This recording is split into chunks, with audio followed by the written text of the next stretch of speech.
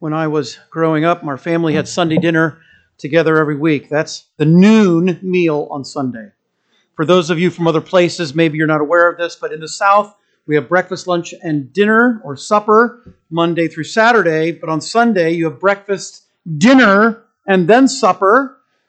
Sunday dinner is a very special meal that is in the middle of the day after the morning worship service. And our Sunday dinner usually was a pot roast. I didn't realize how special that was until I grew up and read stories of Americans who regularly went without meat for any meal. I didn't realize how grateful I should have been. Do you know why we're so crazy about fried food in the South? It's because many years ago, when so many people living in the South were impoverished after the Civil War, the poor could get more calories out of something if it's fried. So when you were hungry, more calories, the better, right? So we were blessed with a pot roast most of the time. And the pot roast usually had with it potatoes and carrots and onions and always a bay leaf on top for flavor. We'd arrive home just in time for the pot roast to be finished cooking. And then we had, of course, all those little Sister Schubert rolls that are so good. And then after dinner, my mom would get out the ice cream. And we usually got 1/2 gallon a week. And by the time my brothers and me and my sister all got bowls of ice cream, my poor dad was left with very little. And my favorite was coffee. Breyer's coffee ice cream. I don't like coffee, but I like coffee ice cream with hot fudge and whipped cream. And I, of course, can't have that anymore, but that was my favorite growing up. And I remember those Sunday dinners with my family, but now my Sundays are really different. I get in the car, I head home, or I go out to eat with others who do the same. And I didn't realize growing up that that was a big deal, Sunday dinner at home. But you know, Southerners have another tradition for Sunday dinner, not just a pot roast. And you might know what I'm talking about. People get in their cars and they have, for their first course of Sunday dinner, roast preacher. Yeah, that's right. I mean, here are some of the things people say. He's getting harder to listen to these days. I wish he'd comb his hair differently. His wife has been putting on some weight. His children run wild all over the building. Have his sermons been getting longer? You can tell which popular preacher he's been listening to on the radio and on the internet. I sure wish he'd stop preaching on the Song of Solomon. And what's with those plaid pants? Now, of course, no one says that in our church, right? Well, I know pastors aren't perfect, and wives and children aren't perfect. I get that. But do you know what is perfect? The book from which they preach. Now, I'm going to make a couple of assumptions here. The first assumption is that the pastor's goal is to faithfully exposit the Word of God. So, the assumption here is that he's not just giving his opinion. And he's not politicizing the Bible. You know, making a political statement that sounds biblical, when really it's not. It's just politics. And I'm assuming then he's not making applications built on traditional morals or on cultural standards. These are actually applications that arrive from a fair reading of the text. That's my first assumption. My second assumption is that when he opens his mouth, out of it comes an explanation of God's truth. And I want to tell you, Pastor Joe and I take this very seriously. In fact, we will often have lengthy discussions in my office talking about a particular passage and exactly what is the right way to interpret that passage, because sometimes it requires that kind of discussion. It's just really incredibly important to us that we get the Word of God right. And when that occurs, the scenario Jesus gave in his parable, well, now that comes into play. And what I want to describe then are 4 potential conversations in 4 different cars on the ride home from church. And here's car number 1. Let's get into the car. I got nothing out of that sermon. Let me tell you something, friends. We are responsible for what we hear from God's Word. I want you to notice the emphasis on the importance of listening to God's truth. Look at the 2 calls to listen. In verse 3, do you see the word hearken?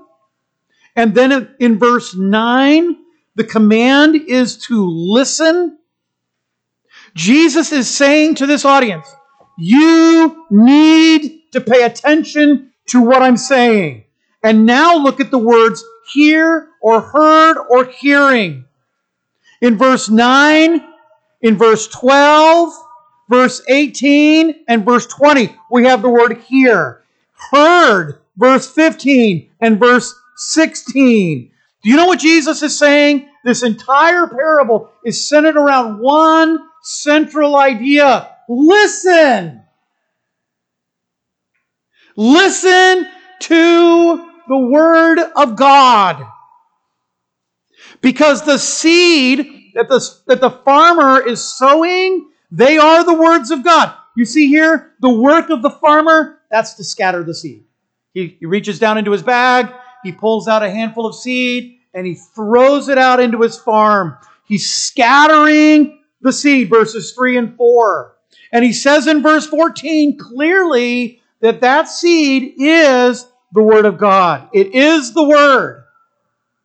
To be crystal clear, you need to understand that when you read your Bible, when you hear the Word of God being preached, at that moment you are actually hearing the very Word of God. And you must listen to it. Because once the Word is sown, the farmer's responsibility ends. Jesus indicates the farmer sows the Word, and that ends his work. And I'll just say it plainly, once the Word is preached, if it is preached in truth, the obligation to preach ends. And your obligation begins. And it's a fight. It's a fight because the adversary, our adversary, the devil, Satan, he doesn't want us listening to and receiving the words of God. Look at verse 15. These are they by the wayside, where the word is sown. When they have heard, Satan comes immediately. Now, Jesus is explaining that when the farmer is sowing the word, it lands on 4 different types of ground. It lands on the wayside. That would be the hard ground, like the rows between the plants. If you've ever walked in like a strawberry patch, right? In the springtime, you know how that ground between the strawberry vines, that ground gets very hard. People tramp it down, stamp it down with their feet, and it becomes very hard. It's wayside ground. And then he talked about stony ground, which is a place where there are rocks in the soil. Beneath the surface, you think there's soil, but it's just rocks, and there's just not enough soil for the plants. And then he describes weedy ground, thorny ground, where all the weeds are. And then he says there's the good farmland ground. And our adversary, Satan, his desire is to destroy the work of the Word. Now, he can't do that in all the types of soil, right? But he can do that in one place especially. You see that in the text.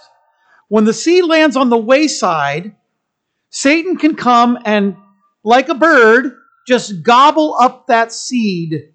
You see, Satan can take away the word when it's being sown when our hearts are hard. He comes and he takes away the word.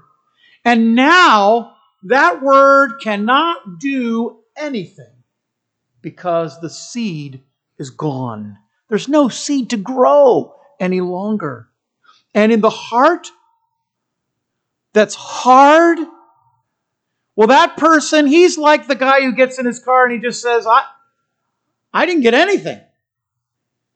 I got nothing from God's word. And friends, that grieves me, but ultimately it grieves the Lord. I'm not talking about the application of the word. I understand applications are not necessarily biblical truth, right? Applications can change, in fact. Culture to culture, country to country, people live differently, and applications can change. I think I mentioned to you when I was growing up, my pastor called roller skating rock and roll on wheels, right? I mean, okay, culture changes, things change, and I don't think we think of roller skating that way anymore. All I can think about when I think about roller skating is that horrible moment when they called for couple skating, and you would have to find a girl and hold her hand. And I just remember in junior high, the horrible, awkward feeling. And I have no doubt the poor girl I was holding hands with felt the same way. You know, the sweaty palm, and I'm just praying for this to end. Please make it end. You know, and especially if she wasn't a good roller skater and we're just falling down. It's just terrible. That's how I thought. But culture changes, applications change. Applications can be wrong. And even applications can change from person to person. No. What I'm talking about is when you see the text, when you look right down in the text and you understand what it means, and the Holy Spirit of God is now making application on your heart. And you say, no. And when you do that, you give opportunity for Satan to come and just gobble up the seed. And it's gone out of your heart. And like the writer of Hebrews says, it's like you're sitting on the side of a bank. You know, I get the picture of Mark Twain, American writer, Samuel Clemens, sitting on the bank of the Mississippi River. He's wearing pants that are kind of frayed at the bottom, and he's got his bare feet, and he's just dangling his feet in the water, and he's maybe got a piece of stalk of something in his teeth, and he's just sitting there, and he's just watching the world go by, and here comes a log in the river, and it just kind of goes right by him. He could reach out and grab it, but he doesn't. And this is what the writer of Hebrews says. You just kind of let the word of God just pass you by. And when you say no to the Holy Spirit of God, when you're reading His Word, you're just having a hard heart and you're missing what God wants for you. Well, let's move on to the second car. Let's get out of that first car. It's no good. We don't want to be there. And let's get into the second car. Because here the conversation is really completely different. The conversation here is really pretty positive. This guy says something like, well, that spoke to me. I got a lot out of the sermon. It was exactly what I needed. What a blessing. This is car number 2. That was a really good sermon. In fact, you look at verse 16. These are they, likewise sown on stony ground, who when they heard the word immediately receive it with what? What does the text say? Gladness, joy, happiness. Absolutely, this is what I need. That was a great sermon. But what Jesus is saying here is, be careful. We must fight against falling away from God's truth. Because on the one hand, this guy is really receptive to what's being said. He hears the word and he's glad that he heard it. His initial reception is so good. This is what I need in my life. But Satan, he plays the long game. He's not just playing for now. He knows that afterward, do you see? That's the key word here. Afterward, this guy endures for a time, but time goes by.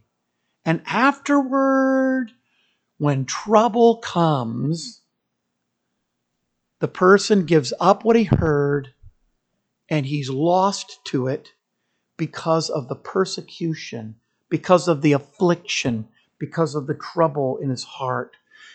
This is exactly what James is talking about. The trying of your faith works patience or endurance. But my friends, when your faith is put to the test, if it fails, then it does not endure. And this is what we see so often.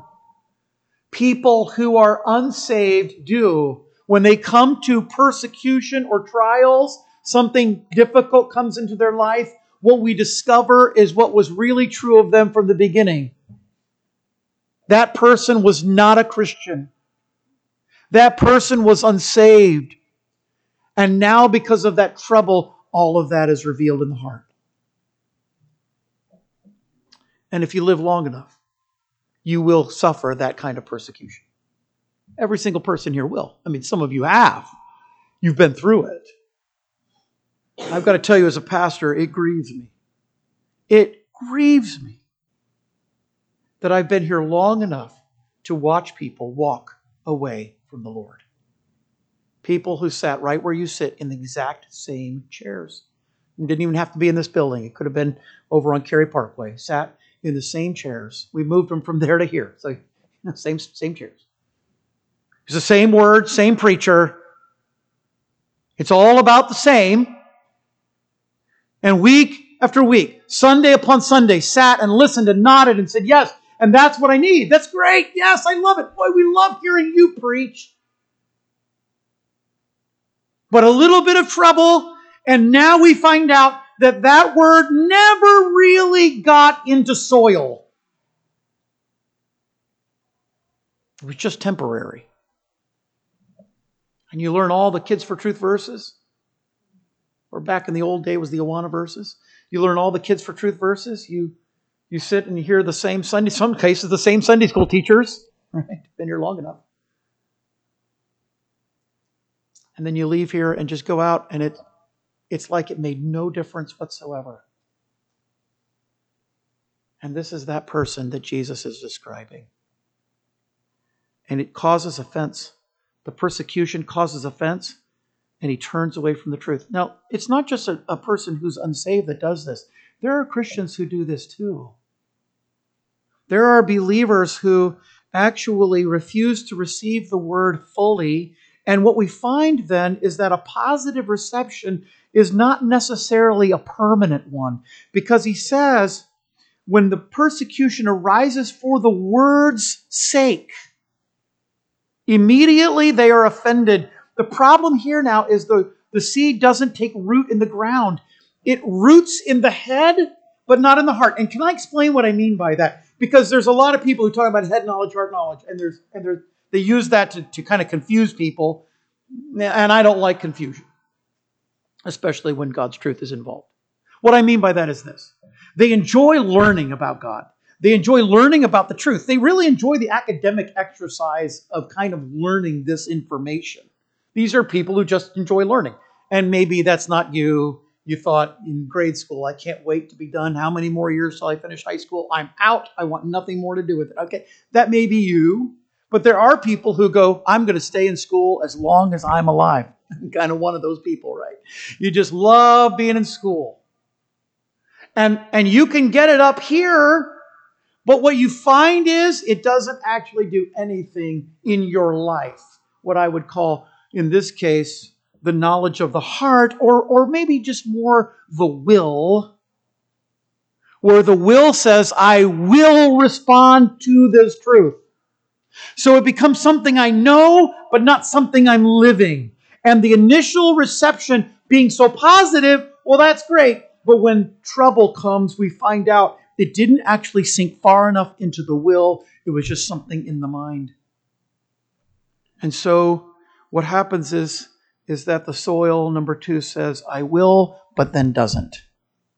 You remember Jesus talks to people, he says, which is better? The guy who says, I won't, and then goes back and says, okay, I should, and goes back and does it? Or the person who says, I will, but then doesn't do it at all? He says, of course, it's that first person. And how many of us sit through a sermon and you kind of sit there and go, this is kind of boring, and there's nothing good to look at, and I've already read Revelation last Sunday, so I got nothing left to read in my Bible. that's any fun. So, I'm kind of stuck here. And I'm just kind of going through the motions of listening. We've all been there. I mean, every single one of us has done that. I mean, some of you are doing it right now. Okay, I understand. I do. I get that. But then later on, something you heard just kind of sticks with you. And then you go out and maybe you don't respond to it right now, but 3 or 4 weeks from now, something comes up in your life and you remember one little phrase that was said, one little thought, one verse you remember, and then God uses that in your heart. And then there are people who will stand at the back doors as I'm shaking hands, and you'll shake hands with me, Pastor, that was such a great sermon, but by the time you're home, it's gone. Because something else happened in the meantime, and you said, I don't want to do that. You see, soil number 2 says, I will, but then doesn't. Well, let's move on to car number 3. Car number 3 is different because it's totally different. Car number 3, well, this is what he says. What time does my team play today? I mean, it's just a totally different conversation entirely. And what Jesus is saying is, well, we must not be seduced by the things that hinder our walk with God. Look at verse 18. These are that which sown among the thorns. They hear the word, but the cares of this world, the deceitfulness of riches, the lust of other things, they crowd out the word. The reception of God's word is crowded out by less important concerns. Jesus calls these concerns thorns, or we might say weeds. You see, at this point, there's competition for the space. This person has the truth in his heart, but he has other things in his heart as well. And now there's competition between the two for which will win out. Some of you understand a little bit about farming, whether you were a farmer in the past. That's not most of us. Or whether you had, it's a couple of us are here who used to be farmers or are farmers. But most, we don't have that experience. But you have maybe had a little garden or something. Maybe even just planted flowers. And you don't go out where there's a bunch of grass or weeds and just plant flowers or plant some sort of corn or crops. It just doesn't work. You have to have good soil. And what's interesting is how Jesus describes these weeds. Notice his emphasis here. I'm going to call it worldliness. He says it's the cares of the world. Obviously here, that doesn't necessarily mean sinful things. It just means the care, the concerns of the world. It's the same idea Paul gives for a person who is married. You get married, you have concerns of your spouse and your children. Well, he says a single person doesn't have those concerns. In this case, it's the concerns of the world itself. Just life just kind of weighs you down. But then he adds the lie of riches. And now we are talking about sinful things because he's referring to the love of money. This is a craving for wealth above other things. And then he says the desires for things. And this is not a desire for God. It's a desire for things. Boy, you read this, and what comes to your mind? I'll tell you what comes to my mind is 1 John 2. Love not the world, neither the things that are in the world. Because everything that is in the world, the lust of the eyes, the lust of the flesh, the pride of life, they're not of the Father, they're of the world. Now, some Christians, particularly in the last 50 years or so, have approached 1 John chapter 2 as the world as it is controlled by Satan. So they make worldliness into sinful things. And that's certainly true, isn't it? In fact, we learn at the end of 1 John that the whole world is in the control of the evil one. Satan controls the world. He's the prince of the power of the air, Paul says in Ephesians 2. He is the spirit that works in the children of disobedience. So we understand that is true. But I don't think that's John's point in 1 John 2. I think actually there he's just talking about stuff. And it's really easy to say, I don't have worldliness because I don't have any desire for the things of sin. I don't want to have anything to do with the sinful aspects of the world. I hope that's already all of us. I think every Christian in his heart, hopefully, ought to say, I want nothing to do with the sinful aspects of my culture. I want nothing to do with the sinful aspects of this life. But that's really not what Jesus is talking about, because he talks about riches and things.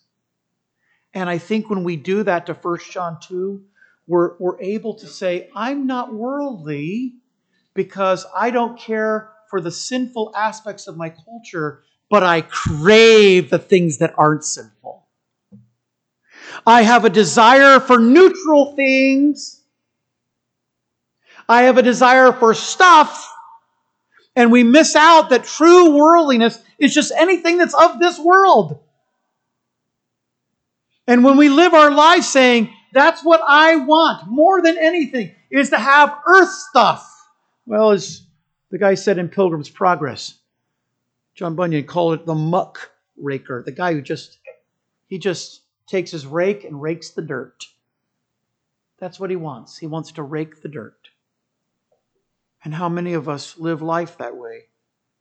Those are the weeds, the things of earth, the stuff, the cars, the houses, the clothes, the vacations, all the little things that make us crow as if we've been so blessed. We have it so good. And those are the things that crowd out the Word. They inhibit our fruitfulness. You see verse 19, the last part? They enter in, and what do? After they enter in, what do? They choke the Word. And the seed now, the plant that's growing, it can't bear fruit.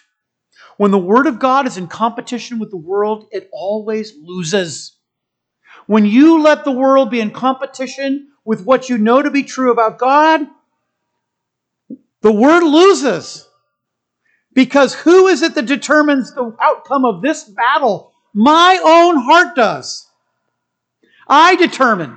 God's done His work. He's planted the seed. But my heart, I've tolerated those weeds. And now I've determined what comes out of the equation. And the result is a dead plant. No fruit at all.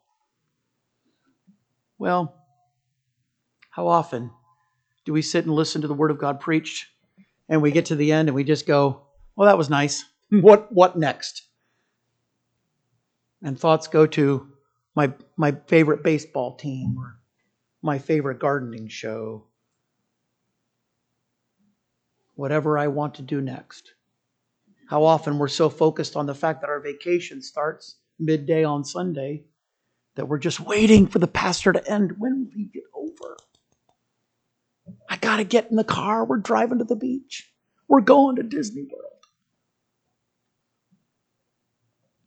There's a fourth choice.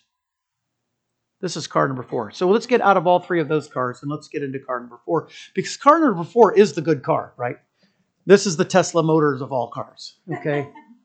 Or whatever your favorite car is. This is the good car. I mean, it doesn't have to be that one. It can be anything. It can be a GM. It can be a Ford. I don't care. Whatever your favorite car is, this is the good car. Because this car says, I need to change to be more like Jesus. And we learn here we must delight in God's Word. Verse 20, these are they which are sown on good ground, as who hear the Word, and what do? They receive it. Now the good soil is described in 2 ways. The good soil is always listening for God's truth. I need to get more of God's truth. I need to hear more from God. My ears are open.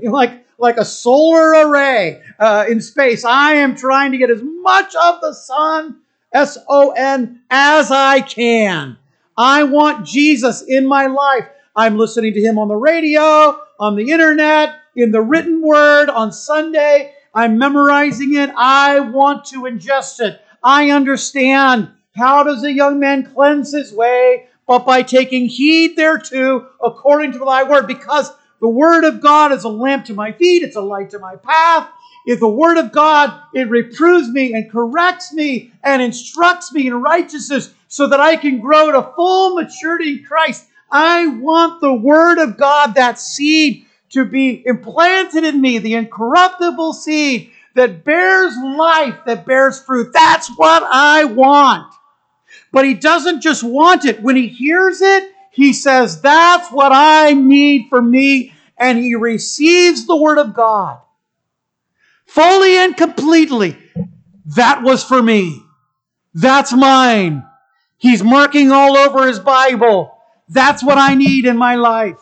I've got to change in this area. I've got to stop being like that, and I need to start being like this. It's a complete and total turning. It's the repentance of the heart that seeks righteousness in the life. And we find here what happens, what's absent in that person.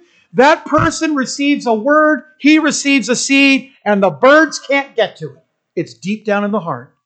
And the stones aren't there to hinder it, and the weeds aren't there to choke it out.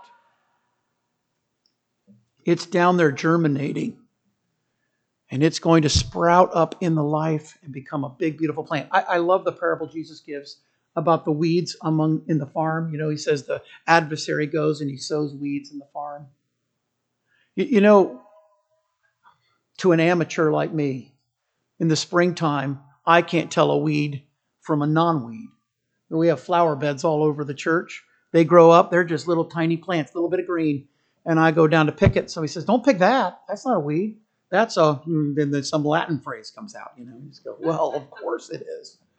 Absolutely. It's, you know, an invictus deleterious, a horrible pain or whatever that would be. You know, I don't want that. You know, no, it's a big, beautiful plant. It turns black and smells like death, but you want this plant. It's wonderful. It only flowers every 40 years, but oh yeah. You can't tell. So he says, just leave them all there. And at the end of the world, we'll know if you're a fruit-bearing plant or just a weed. This is what happens. It's just a tiny little seedling, and it begins to grow. You know, speaking of 40-year plants, this spring over in Raleigh, this guy had a plant in his yard. I don't know if he planted it or not. I think maybe he did plant it, but it just didn't do anything for 20, 30 years. Guys lived in the same house all that time. And this past spring, it began to grow. He said, I got up in the morning and it was 5 feet. There's a stalk 5 feet tall in my front yard, out of nowhere. And then, you know, a few days later, it's 10 feet tall. And then it's 20 feet tall. We drove by the guy's house. It was in the news, so we drove over there. He was standing out in front of his yard. He just loved to talk to people. They all come up, stop their car to look at his plant. It's way up there. Do you know at the end of the season, it died. It's gone. He said he'd offer me seeds. I said, friend, I won't be around when this plant, you know, does what this happen. I'll be dead by then. So I'm not going to, I don't want, thank you. He offered seeds. I don't want any seeds. I don't know what I would do with them. I wouldn't eat them. And I planted them. I wouldn't benefit from it. But we're out there talking, you know, it's amazing. You put that seed down in the heart and you plant that seed, and then in that good soil, it just blossoms and it bears fruit. You see, this kind of reception always produces spiritual fruit. Look at the end of verse 20. He says it brings forth fruit 30, 60, 100. The seed always produces spiritual change. It always produces the fruit. God's word produces change in the life because you want it to occur. God is doing His work, but you have to want it. God is not going to change you to be like Christ in this life if you don't want to be like Christ in areas of your life. Now, in certain areas, you'll say, sure, I want to be like Jesus. But in some areas, you say, I don't want to be like Jesus. Okay.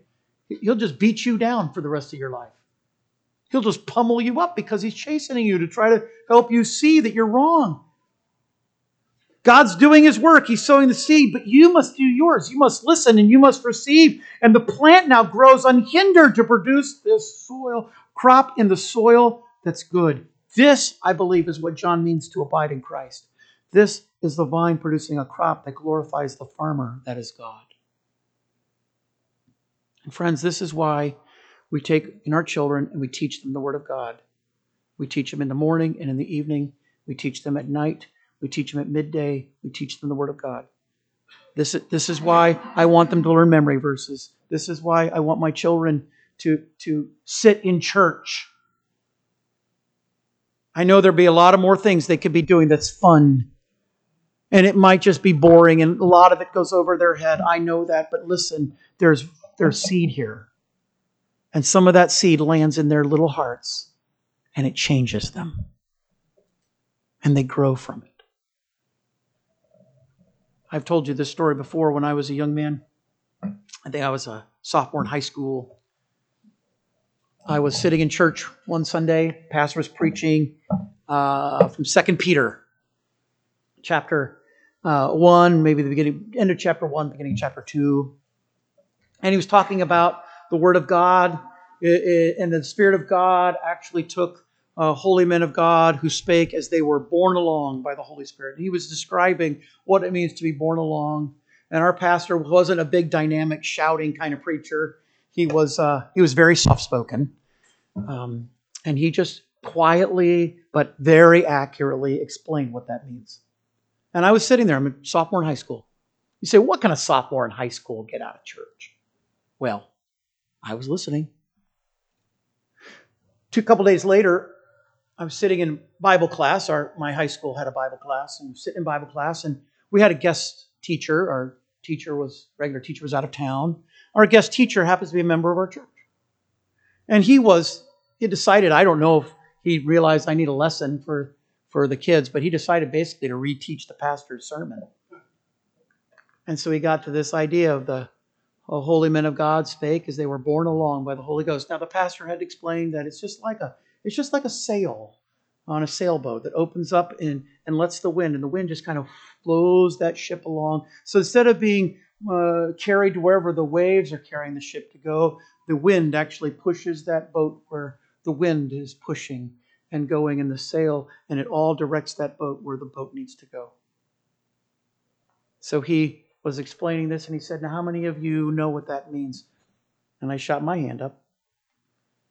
And he goes, okay, Matthew, what does it mean? And I basically repeated almost verbatim what my pastor had said, what I just told you. I repeat almost verbatim what my pastor had taught me. And then he looked at me and he said, you were listening in church, weren't you? Yes, I was. And you were getting your outline from church, weren't you? Yes, you were. But I was listening. And I was receiving. We heard this morning in the preparatory time how many people here made decisions as children to follow the Lord. The seed just works. And whether you're 75 or 7.5, the seed works. And you receive that seed, and instead of it being in ground that has no soil, instead of it being in ground where there are weeds, you say yes to the Lord. Yes, Lord, this is for me. And what comes out of your life is fruit. And the farmer picks that fruit and says, look at this fruit. And everybody says, what a great farmer. Men see your good works and glorify your Father who's in heaven. Let's pray. Lord, thank you for your word today. Help us to see here the responsibility we have to listen and receive your word. Help us to be like the person in the last car. Every single time your word is preached, every time we listen to it, every time we hear it, help us to be like the person in the last car. To receive the word and to let it sink into the soil of our hearts and bear fruit. Before I finish praying, how many of you say, Pastor, God's Spirit speaking to my heart because there are weeds in my heart that need to go that have kept me from really receiving the word. Or, Pastor, pray for me. I receive the word gladly, but it's not something I really receive. I just kind of do. But I know in my heart I'm really not obeying it. I'm really not responding to it. Or, Pastor, truth be told, my heart's pretty hard. It's really pretty hard. I'm not talking about completely hard. I'm not saying every part is hard, but maybe there are areas where you know God's been speaking to you over the last weeks and months and maybe even years. and you haven't been responding. And right now, while you were listening once again, you hear that knocking sound of the Holy Spirit on your heart saying, listen, listen, listen. Will you listen? If you're here this morning and say, Pastor, the Holy Spirit of God is speaking to me, I want to pray for you. Would you just slip up your hand? Yes, brother. Yes, yes, sir. Yes, sir. Who else? Pastor, pray for me. Yes, yes, ma'am. Anybody else? Pastor, pray for me. The Spirit of God is speaking to my heart. It's the little changes that make differences in us. Oh, we pastors love the big changes. But, people weeping and crying, and it's the big, decision. No. The things that really change us, the small, tiny changes we make week by week. That's what makes us mature in Christ. Lord, help us to take this message, to learn from it. Maybe we don't even grow today from what we heard, but maybe it's something that'll just take time to bear fruit. Help us to say yes to you and not to say no. In Jesus' name. Amen. Let's stand to our feet. Let's go to the Lord in prayer. If you could think of a time when you said no to the Lord in the past, maybe now's a good time to say yes to Him as the pianist plays.